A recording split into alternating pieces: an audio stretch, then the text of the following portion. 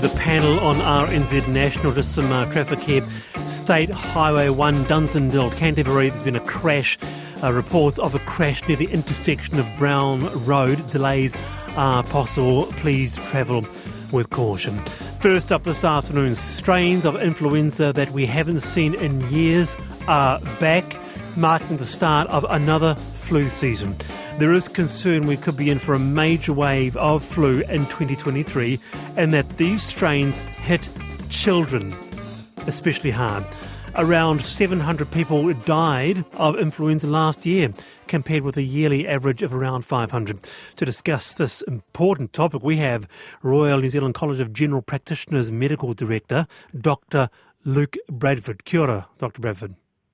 Kia ora, Wallace. How are you doing? Good. Are we seeing quite a few cases for this time of year, Luke?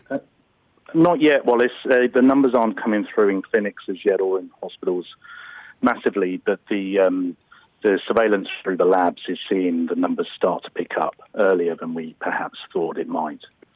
Can you tell us a bit more about the different strains we are seeing this year? Yeah, so it's predominantly flu A. It's about 80% flu A at the moment, and of those, a proportion are the H1N1 that people know about, and we're seeing about 20% flu B, which is an increase from the last few years. Now, the H1N1, that's swine flu, am I right? Yeah, people know it as swine flu, yeah, absolutely. Yeah, we've got a panel here, Luke. They'll have some questions or thoughts. Cindy. Hi, Luke. Will one flu jab cover all of these strains adequately? Yeah, we're really confident that it should do this year, Cindy. We've got two flu A strains in the flu jab. One is H1N1 and one's H3N2, and we've got two flu B strains in it. One from the Northern Hemisphere European circulating virus and one from the Asian one. So why do you think that the long absent strains have all of a sudden reappeared? Well, they're circulating most of the time. It's just that with the COVID lockdowns, we eradicated flu for a couple of years. And then it's now sort of bubbling back up. People's natural immunity has waned because they haven't been exposed to it. So it's fairly cyclical. We do see this. David? Luke, the question of immunity waning might imply that we're actually better to be exposed, but that's not exactly true, is it? You know, practicing the things we learned about ventilation and cleaner air and face protection and staying home, they all apply here still, don't they, as the preferable course?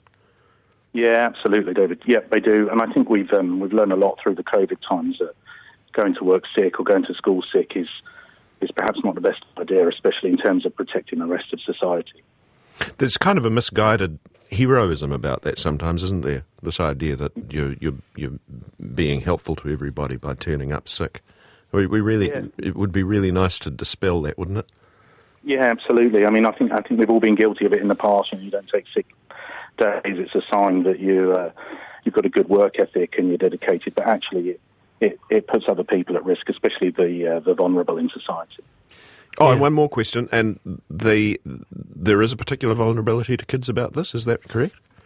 Flu B tends to affect children more, so we tend to see that pick up in schools and kindy centres more. Flu A tends to target the older population more. So what's a message for, two children, parents this afternoon about protection around these strains coming through, influenza B, H1N1, influenza A? Yeah, look, there's a couple of things really. The first is as we go back into school, people have been away on their holidays, that people are going to be coming back in, and that's when we tend to see a little pick-up in these respiratory viruses. So if your child's ill, then do keep them home if you can. And in terms of children who are eligible, so those with chronic medical conditions, they can be vaccinated, and certainly adults. There's a really broad range of people who are eligible for vaccines, and they should certainly pursue that through their GPs or pharmacies. How much is it? I mean, does it cost? If you wanted to take your children to the pharmacy, could you get them free, isn't it? A free flu jab? So it's free free if the child's got a respiratory illness or another chronic medical condition. For adults, it's all over 65s, Mari and Pacifica over 55, and those with any disease or illness that they're on sort of long-term medications for often qualify, and of course for pregnant women. In terms of having your child vaccinated for flu, it's probably worth having a discussion with your GP about that, but in terms of the general adult population, you can go in and pay for it at a pharmacy. Don't you think it should be free for kids? Yeah. I guess it's about targeting where we can with those health dollars. We know that the kids don't tend to get incredibly unwell with flu like the elder population. We do see the hospitalisations and serious disease burden in the elderly, and there are definitely our target population. David. Luke, I've got one more question that is more curiosity than anything, which is about the tracking that became prominent with COVID of the wastewater testing. Are you able to get a better fix on flu incidents through that wastewater testing, or is that? I honestly don't know, David, I'm afraid. Would it be a public health question? I know that we're not getting sort of numbers through on that. We tend to do surveillance through swabs that go into the laboratory for flu that way. Oh, and the flu tracking thing that I get every Monday. Is that helping you, Minnie? Yeah. Yeah, so that comes out of the lab numbers. So the people have been tested in the last week, and then a proportion of those are then further tested to see what strain they are. Dr. Bradford, just finally, is just a reminder while we are talking about flu, because just, in a normal year, it does kill around 500 people, and I can recall, I haven't really had it, but my wife had it a couple of years back, and I guess I was really surprised just how ill she became with the flu. Is this a real timely reminder to, take flu seriously and make sure that you do check in with your health professional if it gets serious?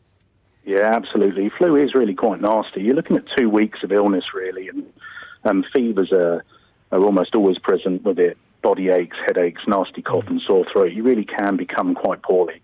So apart from a vaccine, what are the preventative measures that can be taken? I mean, is it the sort of lemon juice and whiskey or whatever, or hot water? Good on you, Cindy. They were never preventative. I think they were supposed to be symptom relievers. Oh, okay. But is there any preventative or things that can help prevent? No, so other than the stuff that David mentioned earlier that we've learned through COVID with staying at home and masks and ventilation, it's just making sure that, your general wellness is looked after. I think, you're much more likely to become seriously unwell if you've got other conditions or if you're not in too good a shape with your general wellness. Very good to have you on the program, Dr. Bradford. Kia ora. Pleasure. Thanks. That's the Royal New Zealand College of General Practitioners Medical Director. Just a reminder that flu will be nasty, possibly nasty this year round. So if you are sick, and particularly look after your children as well, should you have them, to make sure that you receive timely advice from your GP. Have you? I really haven't had the sort of flu, but I was actually quite shocked at how poorly Tab was. But as far as I can work out, maybe I had it once about 20 years ago, because I've never felt like that any other time, and it was wretched, really, really bad. But one of those times when I didn't go to the doctor, I just waited for it to get better. But delirious and waking up in sweats, and it's it wasn't quite something, good. Right? Yeah. Now, from April the 1st, 2023, flu immunisation is free for tamariki from 6 months to 12 years. You're on the panel on RNZ National. To this, as you'll know, the Australian government has announced a pathway to citizenship for New Zealanders in a major change to an issue that has strained our relationship for decades. New Zealand has often been described as second-class citizens in Australia. It's the biggest improvement in the rights in a generation, says Prime Minister Chris Hipkins. There are concerns that it'll lead to more New Zealanders jumping the ditch, although that's been a long issue. Changes coming into effect July the 1st are retrospective. So those in Aussie since 2001 can apply directly for citizenship without gaining permanent residence first. No income or health requirement. Well, Barney Bennett is one of the 500,000 Kiwis in Australia. He's made Australia his home. Barnaby, kia ora, welcome to the panel here in New Zealand. Kia ora, great to be on here, thanks. So this change unwinds a 2001 decision that restricts New Zealand's access to citizenship and social service payments. What do you make of it? Do you welcome these changes? Yeah, I think it's fantastic. It's great. It's probably not going to make a granular day-to-day impact for most New Zealanders over here, where we had a lot of sort of access to life in Australia generally, but I think there's particular moments where it'll be incredibly important and useful. And I think there's a broader cultural impact where we will just feel like we're welcomed and accepted and part of the country more, which I think has, is actually quite meaningful for two peoples that are very closely entwined in our history. Did it always, Barnaby, feel a little unfair? Here you are paying tax in Australia, yet not able to receive the full suite of benefits. Should something have gone wrong? Totally. And it was also not good for Australian democracy, I think. I think it's bad when you have large amounts of a population not able to politically participate. I don't think that's healthy. And so, yeah, there was things when disasters happened, when there was like one house on the street that happened to be owned by the New Zealander that wasn't able to access support payments, which seems just, plainly unjust when they've been paying their mortgage for 20 years and their insurance. Wow. There's inconsistencies in the education system. I think there can be problems with family courts and abusive relationships. So I think it's a good policy because it very tidily solves a whole lot of small loophole issues that have been gnawing away for a long time. And it's quite clean and it's quick and immediate. I think it's a very, very brave and sort of it's a bit of a triumph for both countries. I think it's one of those situations where you can have a good thing that there's no losers, which is great to see. So Barnaby, the new agreement, as you said, sort of closes up a whole lot of little loopholes. But isn't the basic issue still the significantly higher salaries over there? It's reading one of the articles that the average wage is 94,000 Australian, which is equivalent to 102,500 New Zealand, whereas ours is 77,000. So I mean that's huge. And that's long been an issue, and I don't think this changes that at all. But I also think it's not really right to see this through some sort of geopolitical, economic lens, right? It's not just human labour moving around. This is families and people and cultural things that are really important. And I don't think it will change that relationship that much. That has always ebbed and flowed between Australia and New Zealand, and we're at a particular point where, more New Zealanders might come over, but who knows? We've seen things change quickly at the moment. This is a big long-term change. David, it's about this year or next year. It's a good 5 or 10 or 20 or 30-year relationship change. I like that, Barnaby, and I do kind of wonder if, maybe there's a kind of a balance that eventually finds its level where if you get too much emptying out here, then the affordability of houses restores itself somewhat, and that makes people change their calculation. There are so many variables at play there. I was just going to ask you, if I may, how much distribution you have of family one side and the other of the Tasman? And probably fairly typical. I've got, I'm married and have an Australian wife and son here now, so my nucleus family is here, but I've got a stepsister over here, I've got aunties and uncles up in Brisbane, my grandparents moved over to Queensland about 20 years ago and passed away up there. Mm-hmm. Still got most of my other brothers and sisters back in New Zealand, so, it's just... Can I ask you, right? Barnaby, can I ask you a question? Can I ask you a question, please? And that is, where's home to you? Where do you feel home is? Both. It's hard, and that's I think that's a migrant experience, right? Your home is more than one place. It's where you lay your head, but it's also where you grew up, right, and where you spent your formative years. So I went back to Christchurch for 4 or 5 years after the quakes, and that felt like home pretty quickly as well. So right. That has its benefits and its difficulties, right? Who do you support in the All Black games against the Wallabies? Definitely New Zealand. Yeah. Yeah, well, that's all my husband's brothers and sisters all live in Australia, and there's constant banter all the time. But I think, it really, you still support the All Blacks. So Barnaby, there is a line of thought here that it will lead to an exodus, a brain drain, where we're all going to, the last person to leave, switch off the lights, echoing a Bromhead cartoon of the late 70s talking about the very same issue. This it's not a new issue. Have you had any commentary from other friends in New Zealand? Oh, gosh, we're going to join you, Barnaby.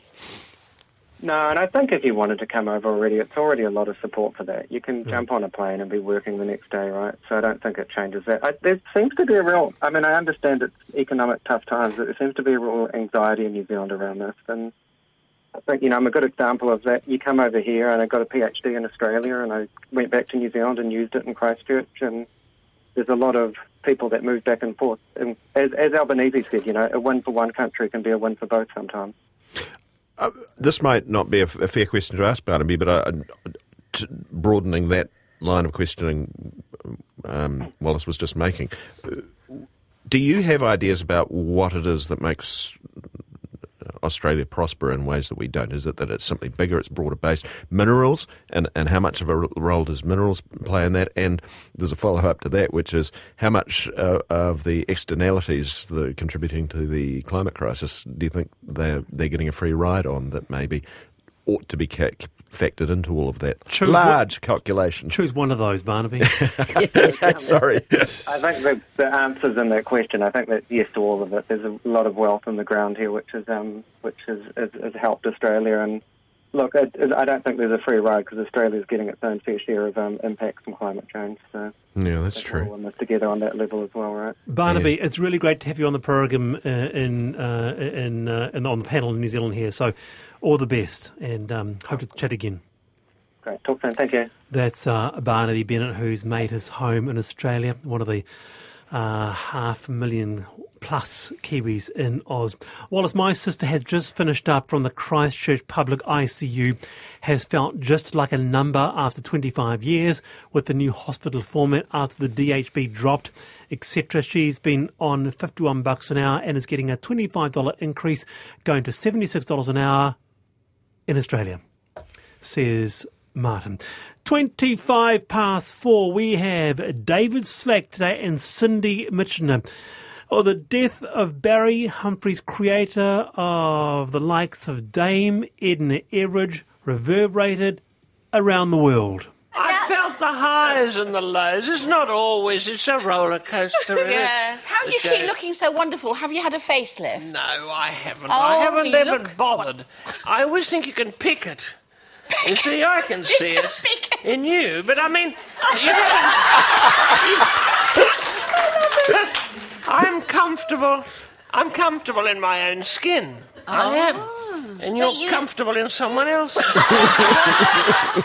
It's still funny. Yeah, it really is. And I've got to say, with the greatest respect, a lot of comedians from that era haven't aged so well. The comedy has not aged, but Barry Humphries' comedy ages very, very well. What's timing. It about? It's the timing. Just that split second, when he said, and you haven't aged so well, you can pick it. It's just absolutely the drop-dead nature, He makes it look easy, and there's a well-worn maxim: dying is easy, comedy is hard, and it's absolutely true. And that's the genius of it, really. I've been watching quite a few clips today because you see one and you want to see another. Exactly. And there's that's exactly your it. proof. And it was fascinating to see, particularly, I think, where he really, really resonated was that talk show format where he was the guest with Parkinson, with, God, I've forgotten his name, the Irish guy. I know. David Allen? No. Anyway, David? that's beside the point. What I'm getting at is he would just dominate in a way that no other guest ever did. He would just completely take over the whole show and made that look easy too, and it's bloody not. Okay, well, with us now is Judy. Welcome, Judy. Thanks, Wallace. Lovely to talk to you. Great to have you on. You saw Dame Edna's show at the West End, London? I did in 1976.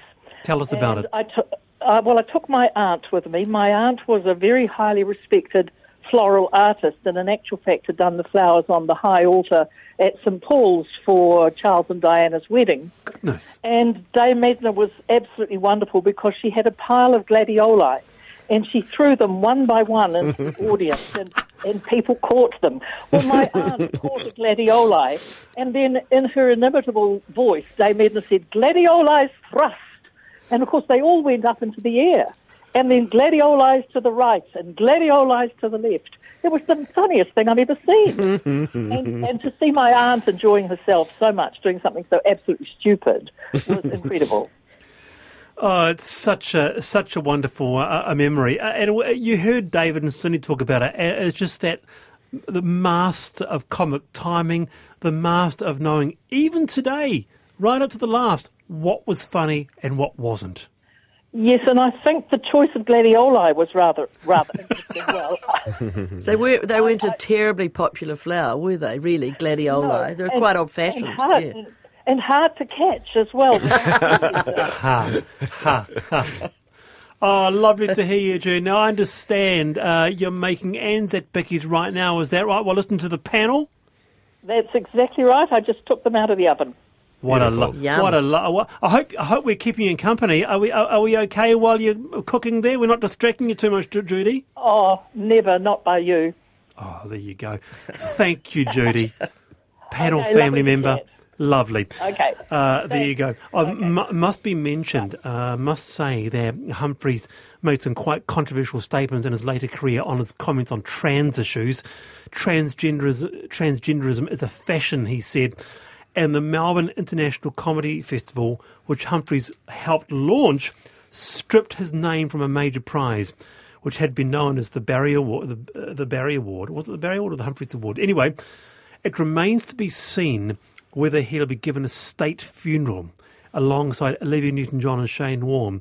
And I'd like to ask our panel family, do you think that Barry Humphries should be accorded a state service in Australia? Well, it's for three people, isn't it? Yes. You've got Barry Humphries, you've got Andy Everidge, you've got Sir Les Patterson. You know, it's a team has gone down here. And so, you know, it's bigger. But seriously, yes, I really think so, because there is a kind of a way that he resonated with people, and he kind of captured the sense of Australia. So if there's anybody who deserves a state's funeral, it's somebody who's done so much to capture the sense of the nation of the state that might now do something. What about his personal attitudes? You look at the totality of a life. I'm not saying that was. I wholly disagree with the position he took, but I think in the totality of a life, I wouldn't discount him for that. So, I mean, what constitutes a life that gets us a state funeral? You say Shane Warne, Olivia Newton-John, Barry Humphries. So it's about mass popularity and mass recognition. Are you saying he's not worthy of it? No, I'm not. I'm just trying out the ideas. Just asking the question. Well, should an Australian astrophysicist who does something that saves a whole lot of people and his contribution to the world is amazing, blah blah, should he be getting a state funeral? It's the vibe, Cindy. What is it? Is it about... It's just a vibe. So it's about mass popularity. Okay. I think so, actually. And that's okay. Yeah. As long as we're clear. Yeah, a lot of response. Do you think that it's because we're going to be talking about this in the next couple of days, should he be accorded a state funeral? What do you think? Text me 2101. You're on the panel on RNZ National.